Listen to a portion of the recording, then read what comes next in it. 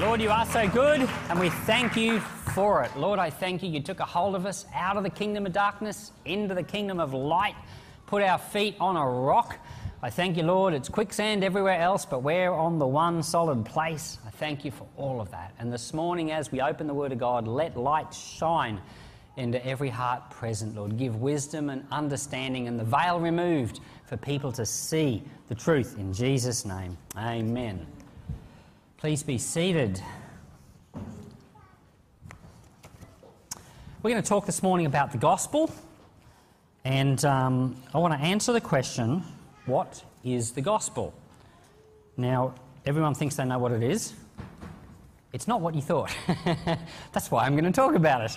And when I was a kid, we went to youth, we went to church. We were always told we had to be witnesses. I'm not saying anything different to that today. Yeah, you need to be witnesses. But we used to feel guilty if we weren't. I don't know about you. I remember a sermon where someone read from Ezekiel somewhere, and I probably should have looked up that reference for you. But it was talking about the blood on your head if you didn't tell someone and they ended up in their sin. The blood would be, their blood would be on you, kind of thing. But if you told them and then they ignored you, well, their blood would be on them. So quick, tell all your friends so that their blood will be on them, not on you. All of that type of stuff was being preached when I was a kid, and you saw, you went to youth camps and people said things like, if you don't share the gospel with people, and they go to hell, it's all your fault. Now, that is all true, but I want to talk about the gospel this morning in a way that makes it easy for you and delightful for you to want to be a witness without feeling the guilt trip. And I think the way to do that is to answer the question, what is the gospel? And I think when you can see, the way I'm seeing it at least, what the gospel is, I think you're going to say to yourself, wow, that's so easy, and you're just going to want to talk about Jesus to everyone. Or at least that's what happened to me. So I remember when I was in high school, we were somewhere, and I think it was a youth camp, and we must have had a guest speaker or someone, and they got this prophetic word for me, and in hindsight, either they were wrong, because sometimes people can be wrong, or it just miraculously hasn't come to pass yet. But the word they got was that I was going to witness to all my school friends and they were all going to come to Jesus Christ. Well, I left youth camp with a guilt trip that I had the job, that basically the responsibility for bringing all my school friends to Christ, was firmly, well and truly upon me. And I went to school feeling so pressured, I guess you could say, that I had to talk to them about Jesus. And I remembered walking from the library one day with one of my school friends and saying something in a mumbled kind of not very well thought out method, something about, there's this thing I've just got to tell you about Jesus. And I kind of said something like, if you don't follow Jesus, you're going to go to hell or something, not very well. And he said, yeah, whatever, and ignored it and all of that. And I remember thinking at the time, oh, well, I tried. So I'd fulfilled the kind of technical obligation of having said something, and I'd gotten the guilt trip off my chest. I was just 13 or something. But thinking about it all many times since, I realised the guilt trip wasn't helpful, and the method I went about doing it wasn't helpful at all. And when you say things to people like that, you don't represent the truth of the message of Christ very well. You don't give them much of a chance of understanding anything at all about it. And of course their natural reaction is going to be to ignore it because they don't have a clue what you're talking about, and it sounds very pushy, and they're just going to, do what anyone would do. It's a bit like someone turning up at your door, and all the young people here won't get this at all. But if you're a little bit older, you'll get it. Someone knocking on your door with trying to sell you a whole entire volume of encyclopedias. And everyone here today just goes to Wikipedia or wherever. But there used to be a time when there was no Wikipedia, and you had to do school assignments. I remember doing a school assignment on the coelacanth. Some of you don't know what that is, but it's a fish. And it's a fish that apparently died out 70 million years ago. Now, of course, I don't believe that, but that's how the story goes. And then they found this fish, well and truly alive, swimming around the ocean off the coast of Madagascar. So, they call it a living fossil. Well, the truth is, it never died out. It's just been here ever since the Lord made it. And, you know, it's all very, very cool, and I did this school assignment on it. So to find out about the coelacanth, spelt C-O-E-L-A-C-A-N-T-H, more like solacanth or coelacanth, I had to go to my trusty encyclopedia because there was no Wikipedia back then. Well, we all did that for school assignments. And there'd be times in class where the teacher would say things like, this is your research opportunity, and everyone would race for the letter of the encyclopedia that they wanted. And woe behold if, you were doing a project with someone else in the class and the same letter, and they beat you to the encyclopedia first, and you had to wait your turn. The worst thing was when you open the encyclopedia and you read your little article on the coelacanth, and it refers you to some other article with a different letter of the alphabet, and someone else has that copy of the encyclopedia. So you still have to wait your turn. Yet the world has changed. But how cool it would have been to have your own volume, your own series of volumes at home, and people did. Salesmen would go door to door selling entire sets of encyclopedias, and they would use all the greatest sales techniques to explain that this will only cost you $3 a day for the next 12 months, or whatever, which, if you add that up, that's like $1,000, which, it doesn't sound so expensive when they break it down to $3 a day. Anyway, a lot of us felt like we had to be pushy salesmen to get people in the door of church. But people immediately, especially in our modern culture, they immediately push back against that pushy salesman approach because it's not the way our culture's changed. Our culture is now made up of people who are self-thinking people. They like to decide whether they want to buy something or not.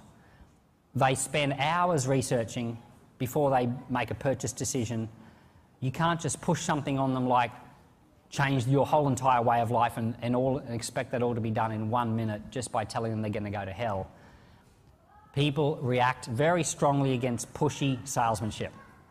But there are ways of getting people interested in the Lord, and thank God it's so much easier and it's so much more effective.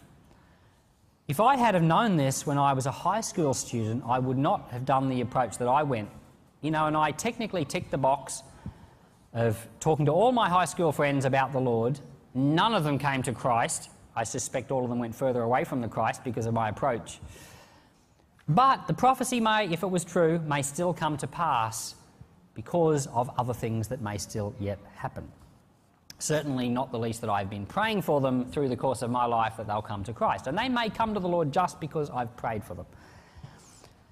So that was the teenage upbringing in church that I had, and probably many of you have shared a similar experience. I used to look up to Justin Morgan because he brought people to Christ. He used to go out and witness, and people would actually get saved. That was incredible. How did he do it? Amazing. And when I went to Mount Morgan and the church only had 3 people in it, I knew we'd have to do something to get the church to grow. And then, of course, it wasn't long before one person died and the other 2 left. So I had no one in the church. And so then I really had to be the evangelist. Now, I decided I was going to do... I did all sorts of things to preach the gospel. And I reckon I alienated people. By my pushy methods that I didn't understand at the time would not work for most people. Some people will respond to the direct presentation of the gospel, but many people will not. Many people, before they buy anything, want to know that it's a good purchase. They'll often ask their friends, I'm thinking of buying a Toyota Hilux. Is it a good car? You drive a Hilux. What's it like? Can I have a drive of your Hilux and see what it feels like?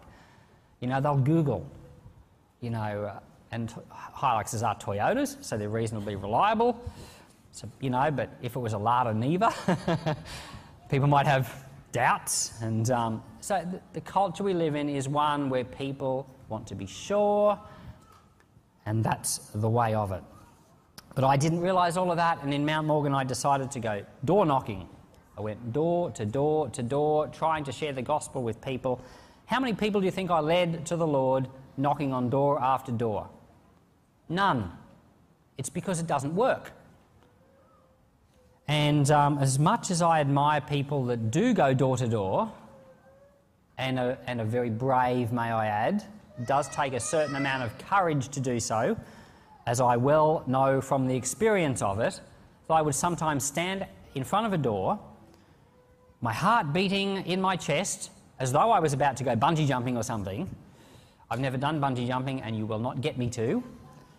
You'll have to tie me up and take me up there and throw me off. That's the only way it'll happen. And, but, you know, I imagine that that's how you would feel as you stand on the edge of a giant precipice about to leap off with only a rope tied to your leg. Doesn't make sense at all. But your heart would be beating and you'd be scared, even though logically you know it's going to be okay. Well, that's how I would feel before I would knock on doors. And I would say to myself, I have to do this because otherwise they may never hear the gospel. So I would force myself to do it, and thank God it got easier as you went along, but it didn't mean it was any more effective as you went along. It was never more effective, and I suspect that as culture has gone along with the internet and various things, it's become less and less effective. John Wesley used to, this is a couple of hundred years ago, he would preach the gospel on the street corner in London, and people would just get saved like that. The culture was different. You can't do that now. People are not in the same headspace as what they were in England 200 years ago. You know what the headspace was of people in England 200 years ago? They thought that you could only be saved if God had sovereignly ordained it. They thought that God decided who would be saved and who would not be saved. And they were hoping that they would be saved. So when John Wesley stood up on the street corner and said, whoever wishes can be saved, that you can choose, people flocked into church and got saved because their headspace was different. People don't think like that anymore, so street preaching doesn't work, door knocking doesn't work, tracts don't work, but the gospel does work. The gospel is powerful. You seen that screen we had up before church? We might pop that up just very briefly again. This is what Paul said in the book of Romans. He said, I'm not ashamed of the gospel, for it is the power of God for salvation. Was Paul telling the truth? Yes. The gospel has power. But what we think is the gospel and what Paul was thinking with the gospel is not quite the same thing. So that's why we're going to answer that question today, because as soon as you see what I'm saying, you'll probably breathe a sigh of relief like what I did, and you'll realise, wow, that's true. The gospel is the power of salvation, and you're going to feel so much better about sharing the gospel. So that's my goal this morning. And Jesus did say, let's quickly read these two verses, Acts chapter 1 verse 8. Jesus, now what I'm not saying this morning, I'm not saying don't share the gospel. I am not saying that at all. And in Acts chapter 1 verse 8, Jesus said, but you will receive power when the Holy Spirit comes upon you, and you will be my witnesses in Jerusalem and in Judea and Samaria and to the ends of the earth. So Jesus said to his disciples that they would be witnesses. And you will be witnesses. That's your job. That's your Christian task, to be a witness of the Lord. In Matthew chapter 28, verses 18 to 20, this is the famous Great Commission passage, Jesus came and said to them, all authority in heaven and on earth has been given to me. Go, therefore, and make disciples of the nations, baptizing them in the name of the Father and the Son and the Holy Spirit, teaching them to observe all that I have commanded, and behold, I am with you always to the end of the age. So God, the Lord Jesus, gives you the job of going and making disciples. So what I'm not saying this morning is that you don't have the responsibility. You do still have a responsibility of being a witness. You have a responsibility of sharing the gospel. The Lord has given it to all of his people to be Christians, people who share the good news of Jesus Christ. But what I'm saying to you this morning is it doesn't mean door knocking, and it doesn't mean buttonholing people and sharing a certain few specific things that you think the gospel is. I want to share what the gospel actually is. And then when you think about that, the more you're going to realise, I can actually do that, and it will actually have power. Do you think God's going to give you a job that's impossible? No, He's not going to give you an impossible job. He's going to give you something you can actually do and can actually have an effect. So years ago, this is 2014, I was watching a show on TV called The Bible with my wife. We were sitting up late one night and we were watching episode 10. The Bible only had 10 episodes and I love that show. Has anyone seen The Bible? It's just, yep, not too many. It's on Apple TV and it's on various places. So it's the entire Bible in 10 episodes. The first episode starts with Noah narrating. He says, in the beginning, God created the heavens. And he's on the ark and he's telling his 3 sons and their wives about, in the beginning, what God said. And as he's telling it, there's all these screenshots, like all these cutbacks to what God did. You know, and on day 1, he said, let there be light. And poof, you see light exploding in the universe. It's an amazing beginning, that first episode. And I was hooked from the first minute of the Bible. And if you just want to see the Bible in 10 hours, that's an amazing TV show, fully brought to life. David killing Goliath, Samson, you know, tearing down the temple, Philistines, the whole thing. A great thing.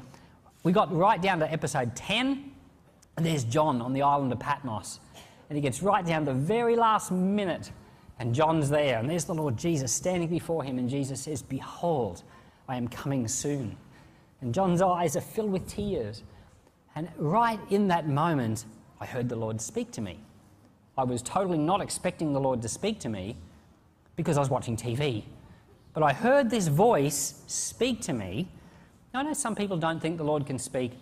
Well, I heard a voice speak to me, and it seemed so much like the Lord was speaking. And he said the strangest thing. And at the time, I didn't get it. He said, I have called you to write the gospel. Now, the reason it's the strangest thing is because the gospel's already been written.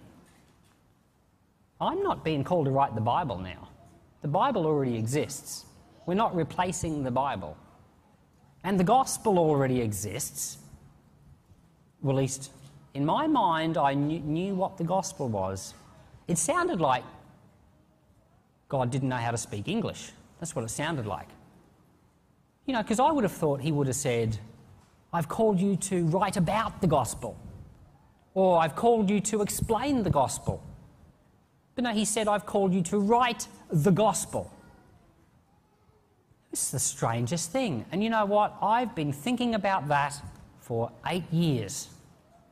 To this very day, I'm still been thinking about that because of the strange turn of phrase that I had never thought.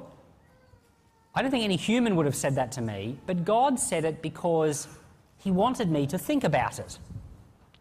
So it wasn't that long later after that, well, it was about 4 years later, I was doing some studies and I was studying the atonement. The atonement is, you know, what does it mean? What's the death and resurrection of Jesus Christ actually mean? And there's all these theories about the atonement. And by the way, I think they're all true. Sometimes people have scientific theories, but they're competing theories. It's either this or it's that or it's something else. But all the theories of the atonement, they're all true. When we focus on one of the theories of the atonement, like he came to ransom us from our sin, that's called ransom theory, that's true. Or when we think about what they call substitutionary atonement, now he came and took the place of our sins, that's true. It's not like one's true and the other one isn't. They're both true. And I talked last week about the Christus Victor theory, where Jesus came to defeat the power of the devil's schemes. That's true. All the theories of the atonement, they're all true. They're all like facets of a diamond. You kind of can look at it from lots of different angles and understand more and more and more about it the more you look. So I was studying the atonement in Theology 101. You know, there's all these theology subjects and they get more and more complicated as they go along. We were doing Theology 1, studying the atonement. And someone said, the best book I've ever read is called The King Jesus Gospel by Scott McKnight. And he was about the atonement and stuff like that. And I made a little note, sometime buy that book, read that book. Everyone make a note, The King Jesus Gospel by Scott McKnight. Now part of it was also the fact that in my mind I'm also asking myself this question, what is the gospel? Because I've been contemplating it ever since 2014 when I got that word. Because if the Lord was asking me to write the gospel, what is it I'm actually going to be writing? It turns out you're all called to write the gospel too. You're all called to speak the gospel too. You're all called to proclaim the gospel too. That's what Christians are called to do. It's a Christian thing. It's a Christian responsibility. But, you know, I was still thinking about it. So when this book was mentioned by a fellow student who said, this is the best Christian book I've ever read, I went and got that book. I actually listened to it. I got it on Audible. And I would have to put it up there as one of the top few books I've read as well. When Jonathan started as a pastor here on staff a few months ago, I said to him, you're required to read this book. Now, I'm not a very pushy human being, so there's not that many things I require, but I did want him to read that book, and he has read it. When I heard that Jason and Liz were going to Blackall to be pastors, I said, you guys have got to read this book. I think every pastor should read that book. I think every Christian should read that book, because it's what I'm talking about this morning. It's the answer to the question, what is the gospel? Now, most people think that the gospel is the information on how to be a Christian. So if I said to you, have you shared the gospel with anyone lately? They would think it means, have I told anyone how to become a Christian lately? Right? Isn't that what most people think? Okay, so that's not the gospel. No, that will be included in the gospel, but the gospel is so much more bigger than that, and the gospel is a big topic, not a small set of instructions on how to become a Christian. Most people think the gospel is these 4 points. 1, I'm a sinner. No, 1, you're a sinner. 2, you need to get saved. 3, Christ died for you. 4, repent and receive the good news. Or repent and believe. People think that those 4 points are the gospel. Those are the things you do when you start to understand the gospel. But no, that's not what... When you go to share the gospel with someone, that's not where you start. Those are not the things you say. You don't start with telling people they're going to hell. You don't start telling people they're a sinner. Those will come along in time when people are ready to hear them. But people will not be ready to hear them if they don't hear the gospel. So, what I'm going to do, because some people might be sceptical, and certainly if no one here is sceptical, there'll be people who'll be watching this video in the future that may be questioning what's he talking about.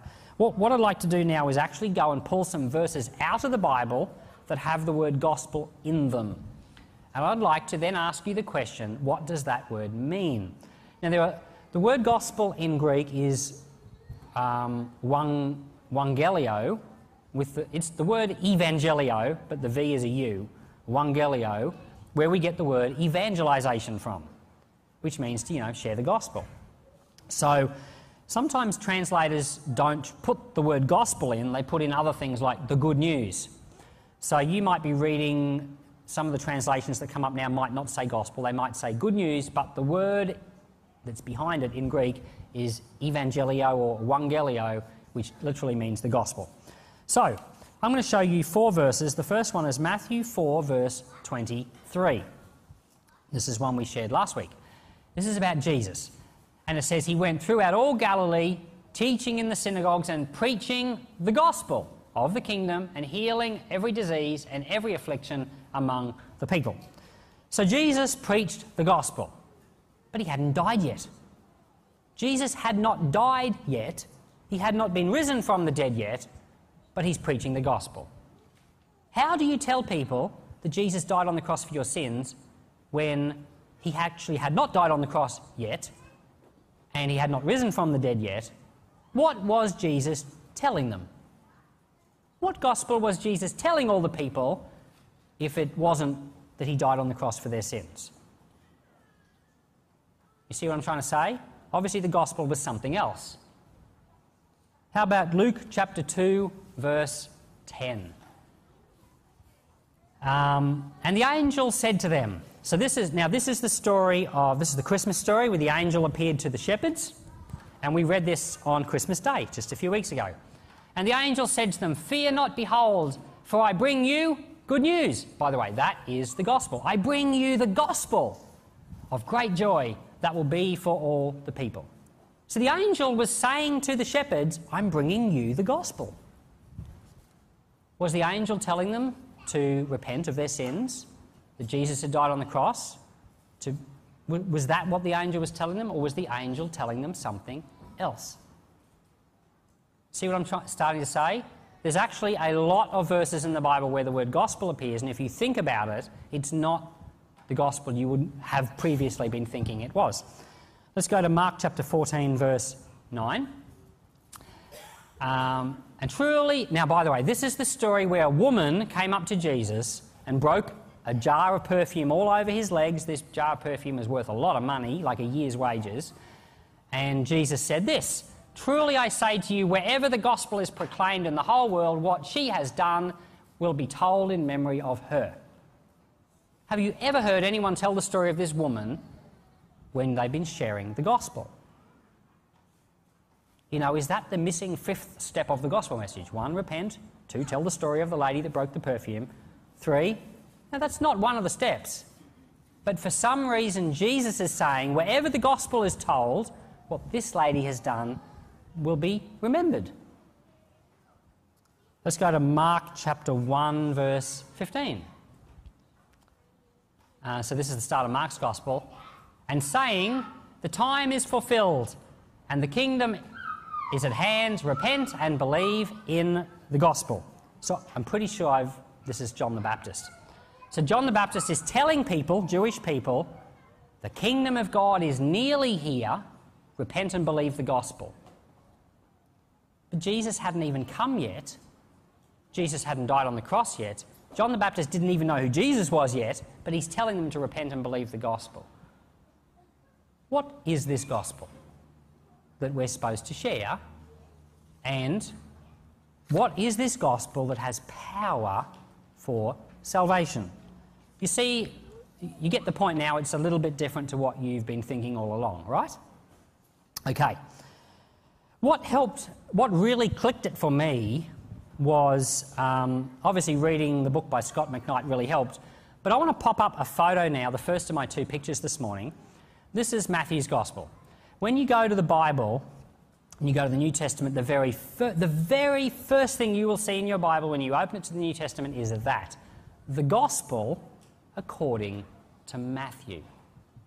So what is the Gospel according to Matthew? Think about it for a minute. It's the entire story of Jesus. The Gospel according to Matthew is not just the Passion Week. It's not just the part where Jesus died and went to the cross and rose again. That's not the part that's the Gospel. The entire story of Jesus was called the Gospel. The Gospel according to Matthew. The Gospel according to Mark. Notice how Mark and Matthew didn't share it the same way, but they were both the Gospel. The Gospel according to Luke. And it was written a different way again. Luke wrote the Gospel with Gentile people in mind, people that didn't have a Jewish background. The Gospel according to John, the most Jewish of all the Gospels. See how they're all Gospels. When I realised that, I thought, when I realised that thought, that the whole story of Jesus was the Gospel, it really started to click for me. And then look at this next picture. What do you think that says? Good luck in reading that anyway, even if you could see it. So this is called the Gospel of Augustus Caesar. Now, in 9 BC, so this is 9 years rough, well, it's actually about 5 years before Jesus was born, this plaque was put up onto a building in a town in Western Turkey. What's the name of that town? Priene, which was discovered by archaeologists in recent times. And basically this was like a proclamation. And in 9 BC, that was roughly the year that Augustus became Caesar. You know, Augustus became Caesar. And you know what this prescription says? It says, this is the good news that Augustus is Lord. This is the gospel. Now, it's not the gospel, the same gospel as our gospel, but in the Roman brain and in Greek writing, the gospel was the declaration that Augustus had become the Lord. Well, if I was to summarise the news of the gospel right down to one sentence, I would say the gospel is the declaration that Jesus is the King. But if you were to take it as a slightly bigger idea, it's the whole story of Jesus. It's the story of what Jesus came to do. Jesus was born. That's why the Christmas story is the gospel. That's why when Jesus is born, the angels are saying they're going to proclaim the gospel because the King has been born. Do you know that that's why Mark's gospel starts with almost the exact same words as what was written there about Augustus Caesar, proclaiming the good news that the Lord has come. When we share the gospel, we often don't share the part that actually is the gospel, the part that Jesus is the King or that Jesus is the Lord. It's so much easier to talk about the whole story of Jesus than to start with the point that you're going to hell and you need to be saved. When you start with that point, you put people on the back foot right from the beginning. But when you start by bringing up Jesus, he's actually interesting. People want to talk about Jesus. And you had so many opportunities to talk about him all the time, especially at Christmas and Easter when it becomes supremely easy to talk about Jesus, but not just at those two times. I've had so many conversations with people about Jesus, and it's never, ever been awkward. Just especially at Christmas time. But recently, when it was Christmas, I was talking to people about Jesus all the time, everywhere I went. You'd be in the shops, and you'd say a song would be playing, "Joy to the world, the Lord has come." And I remember, I was at the hairdresser I was talking to you about, I think I shared this story, and I was saying to her, that song is so true. The world is so much better since Jesus came. And so we had a conversation about that. Well, you know what? That's not threatening at all. That's not hard to do at all. People are interested to know about Jesus. Jesus is an actual human that lived in the world and did actual things, and it's just as natural to talk about him as to talk about anyone. And Jesus did things which were so unique and so interesting. Just about anything in this world can be talked about, and you can relate it to Jesus. And it's so easy to do. I remember recently being somewhere where they were talking about you know, how, in their perspective, women were not being treated as well as men. And I remembered saying at the time, well, thank God for Jesus and what he came and did. Because, you know, he included women. And I was able to just connect it with that thought that in the mind of God and in the mind of Jesus, men and women were the same. And he loved them all the same and they were equal. Well, it just about no matter what topic comes up, you can just mention the Lord, mention the Scripture. And every time you do that, you're sharing the gospel. Every time you connect it to the story of Christ, you're connecting it to the gospel. And guess what? There's power in it. People are changed when they hear those things. I remember years ago saying to someone, it was on Good Friday, and I think we were on our way to church and we were getting fuel, and I remembered saying to the lady at the fuel station, I wonder why it's called Good Friday when someone died. Now, I knew the answer, of course, but I never ever said it like a statement of what I knew. I just said it like a question. I wonder why it's called Good Friday when Jesus died. Well, you know what? That's powerful. It's so powerful. That's the gospel, by the way, because you're putting that seed about Christ into the mind of someone. Your job as witnesses is is to get them to think about Jesus. When they think about... it's not your job to get them to think about salvation. They will think about salvation once they've thought about Jesus. Your job is to get them to think about Jesus. And you can do it in a completely non-kooky way, by just being you. You can go to work. You can say, yesterday at church, you won't believe what the preacher said. See, now it's not you, it's what the preacher said. He said that Jesus said this. And you know what? It's so easy to have a whole workplace discussion about what that preacher said at church yesterday. It's not even hard. And people are actually interested. Can you believe that Jesus said we should love our enemies? There's no way I could love so-and-so. Start the discussion. But people go away thinking, why would Jesus have said that? And there's power in that. People remember that stuff. Why would Jesus have said that? That's the strangest thing. People contemplate those things and there is power in the gospel. Anytime you talk about Christ, the Holy Spirit is at work and there's power in the situation, especially when you go away later and pray for them. And it's better off, in the world we live in today, it's better off for people to form their own conclusions than for you to tell them the conclusions for them to form themselves. So don't tell them you're a sinner and you're going to hell and you need to be saved. Ask them or bring up topics that let them come to their own conclusions. And when they come to their own conclusions, they'll be really convinced. Right? That's how it works. When you've looked into a matter and decided something, you've really decided it. And it's really hard to undecide it. You need a lot of really good evidence to change your mind about something. Your job is to just to talk about Christ.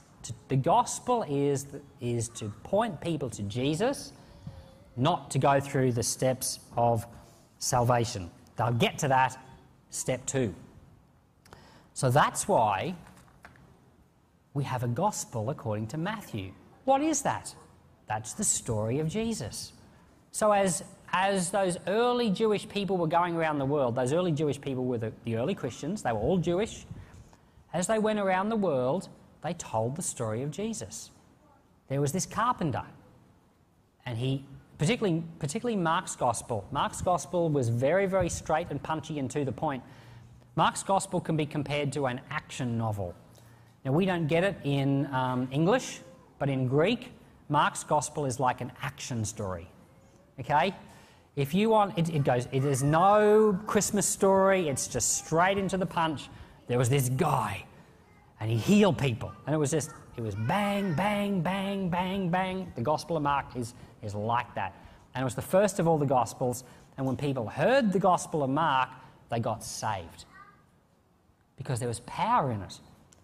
Well, I reckon people need to tell the story of Jesus today. In modern words, in modern English. There's power in talking about Jesus. There's 2 ways of talking about Jesus, and we're going to start to wrap this all up. One is to talk about what Jesus has done for you, like your personal version of the gospel. You know, I really struggled before I knew the Lord. You could tell your friends. You don't force it on them, but when they're going through a difficulty or something, you could say to them, can I pray for you? I know that it made a lot of difference when I started praying myself. People are very, very incredibly open to prayer, unbelievably open to prayer, and you can say to them, I don't answer the prayer, Jesus answers the prayer. Would you be open to us having a prayer? All you're doing is you're pointing them to Jesus. It's the gospel. That's what's all the way through the gospel, and he healed all those who came to him. I remember my neighbours back at Fitzroy Street, and we still haven't brought them to Christ. We're working on it. We have dinner with them every month. And but he had an issue with cancer, but I didn't know that he also had a sore shoulder. And Marie had said, he had a cancer scare, and Marie had said to me, why don't you go next door and pray for the neighbours? So Marie had asked the neighbours, would you be open to David coming and praying for you? You know, he's a pastor. So sure, so they let me go over there, and I didn't know what to do. And as I was walking over there, this verse popped into my brain from Mark chapter 16 that says, if you lay hands on the sick, they will recover. So I didn't promise them anything. I never said, God promises if I lay hands on you, you'll recover. That is not what I said. What I said was, this is what the Bible says. Because people, you know, I'm just proclaiming the gospel. I'm not making a promise to them if for some weird reason God doesn't do it the way. Sometimes God has a different way of coming around and it still fulfills his word, but it's different to what you think. I just read the Bible to them. I said, you know, I'm going to pray for you, but I want to show you what the Bible says. It says here in Mark chapter 16 that if we lay hands on the sick, they will recover. And I said, would you be open to me laying hands on you? It's worth a shot, right? So I put it across as like, I can't promise you this is going to happen, but hey, let's give it a go. And you know what? Most people will be open to you giving it a go. So I laid hands on his shoulder. I had no idea he had a sore shoulder. All I knew was that he was scared about cancer and he was healed of a sore shoulder. And then it turned out later that the cancer scare was not true. Or maybe it was true, but he got healed, one or the other. But as he didn't tell me at the time, but his wife texted Marie the next day and said, you know, when your husband prayed for him, that his shoulder stopped hurting. Well, isn't that amazing? I didn't even know that was going to happen. I didn't even know to pray for that. All I did was read him a bit of the gospel and prayed for him, and the Lord does the rest. Well, those dear folks are very open to conversations about Jesus. They're just open to conversations about Jesus. You can just talk about Jesus with them because it's easy. And I'd like to tell you it's actually easy to talk about Jesus with everyone. I'm supposed to be finishing, so I'm going to tell you one more little story to hopefully encourage you. I had, there was this man and his partner in Mount Morgan who were so antagonistic to the church. I don't know that I've met anyone more antagonistic to the church than these people. And they lived in the caravan park at Mount Morgan, which was run by Tony Kosh, who came to the church in Mount Morgan. So Tony came to our church, but these people were in the caravan park and hated the church. And so you could not talk to them about church. If you said to them, oh, come to church this Sunday, he would have given you a mouthful of expletives about blasted church and I hate church and this is what church did to me, and all of that's true because I've heard him say it with my very own ears. But you could talk to him about Jesus. Isn't that funny? You can talk to people about Jesus even if you can't talk to them about church. Now, I ended up having dinner with that guy every Saturday night for about 2 years because I made it my mission to bring him to Christ. Well, he ended up leaving Mount Morgan before I had accomplished my mission, so I don't know what has become of him because he was never a communicator. But before he left Mount Morgan, I got him into church twice, on at least 2 occasions. There was one Sunday when I was away and I said to Tony, who ran the caravan park, would you preach for me? And Tony said to this bloke, he said, David asked me to preach. Can you come along and be my encouragement? So he went along to church with Tony, not for him, but for Tony. To, be an encouragement to Tony because, someone's got to be there to hold your hand, so to speak. Well, he went to church because a relationship had been building based on friendship. But during those meals, I would sit with him. We'd sit with him and his partner on Saturday nights. We would watch TV every Saturday night, the same thing, Monarch of the Glen on ABC. Some of you might have heard of that show. I'm not endorsing it, by the way, because I do not remember what's in it. Some kind of Scottish show, Someone had a castle in Scotland. And we watched that show, have dinner, and in the process that we would talk about all sorts of things, and of course, naturally, we'd talk about Jesus, because you just do. And they never, ever once resisted talking about Jesus. Not even once. People are open to Jesus. You have to believe it. You cannot be scared of it. People even like talking about Jesus. And then, of course, before my friend left Mount Morgan, he even came to church of his own will, without being there as a support for Tony, just because. Now, I suspect He wanted to come as a kind of a thank you to me for being a good friend for all those years. But the fact is, you can influence people and change them without buttonholing him. I never once told him he was a sinner. I never once told him he was going to hell. You know what? He knew it anyway. He didn't need me to tell him. But he warmed up. He warmed up to the church and he warmed up to fellowship because he knew he was loved. And through that whole entire time, he was open to talk about Jesus anytime. And you will find the same. Don't buttonhole people and say, hey, we're going to talk about Jesus. No, that's going to push people into a conversation they don't want to have. But you're going to bring Jesus into everything because you're a Christian. And that's called being a witness. If anything happens around you which is a need, you're going to pray for people. You're going to offer it to them. You're going to say, Jesus has helped me. He can help you. Can we pray about it? People will be open to that because they are. People are so open to it.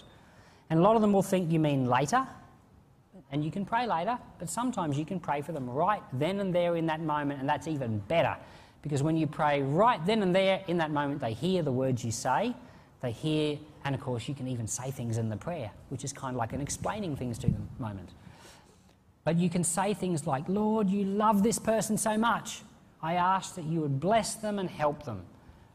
And if you ever get given a chance to say grace, say you're at a meal and you've got people there and you've given the chance to say grace and there's non-Christians, you can share the gospel in the middle of your grace.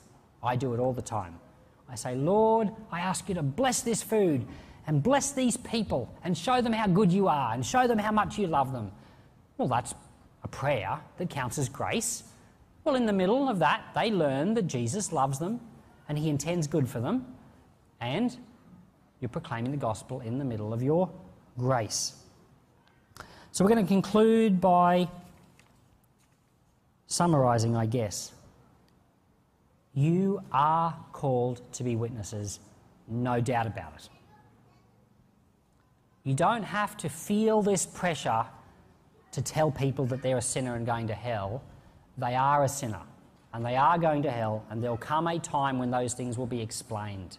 But if you start with that, you may as well, shoot yourself in the foot and you never get going. You've got to be smart, okay? You've got to be an intelligent Christian.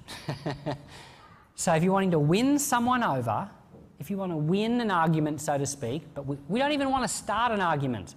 But let's say you're going to win an argument, you don't start by putting a person on the back foot. You want to win their love, win their appreciation. You want them to know that you're on the same side as them. You don't start by telling them that you're going to hell. Bad start. But you tell them things that they can think about, they can consider. So the gospel is Christ. Truth be known, the gospel is the declaration that Jesus is the Lord. And that's what I was sharing last week. Go and listen to last week's sermon and catch up on that thought. Jesus, when he rose from the dead, he was the Lord of heaven and earth. And things changed. The earth has changed. The future of the earth has changed. The nations now belong to Christ. He is the Lord, and that is good news. It's good news for people alive then. It's good news for people now, and that is the gospel. The good news is we have a king, we have a Lord, and he's in charge, but people might not get all those concepts in one go. So we begin by just pointing them to Christ, giving them things to think about, being ever present to pray for them, to encourage them, and you are called to be a witness of all those things. You are called to point people to Christ. You are called to pray for their salvation. And there'll come a moment when someone will say, how do I be saved? Well, tell them. When they get to that point, that they realise they need Jesus, tell them the other gospel, the one that you would have thought to tell them first, but now they've come to the point where they're ready. It's in the book of Acts, chapter 2. Peter preached on the day of Pentecost. He said all of these things. And there came a point when the people said, how do we be saved?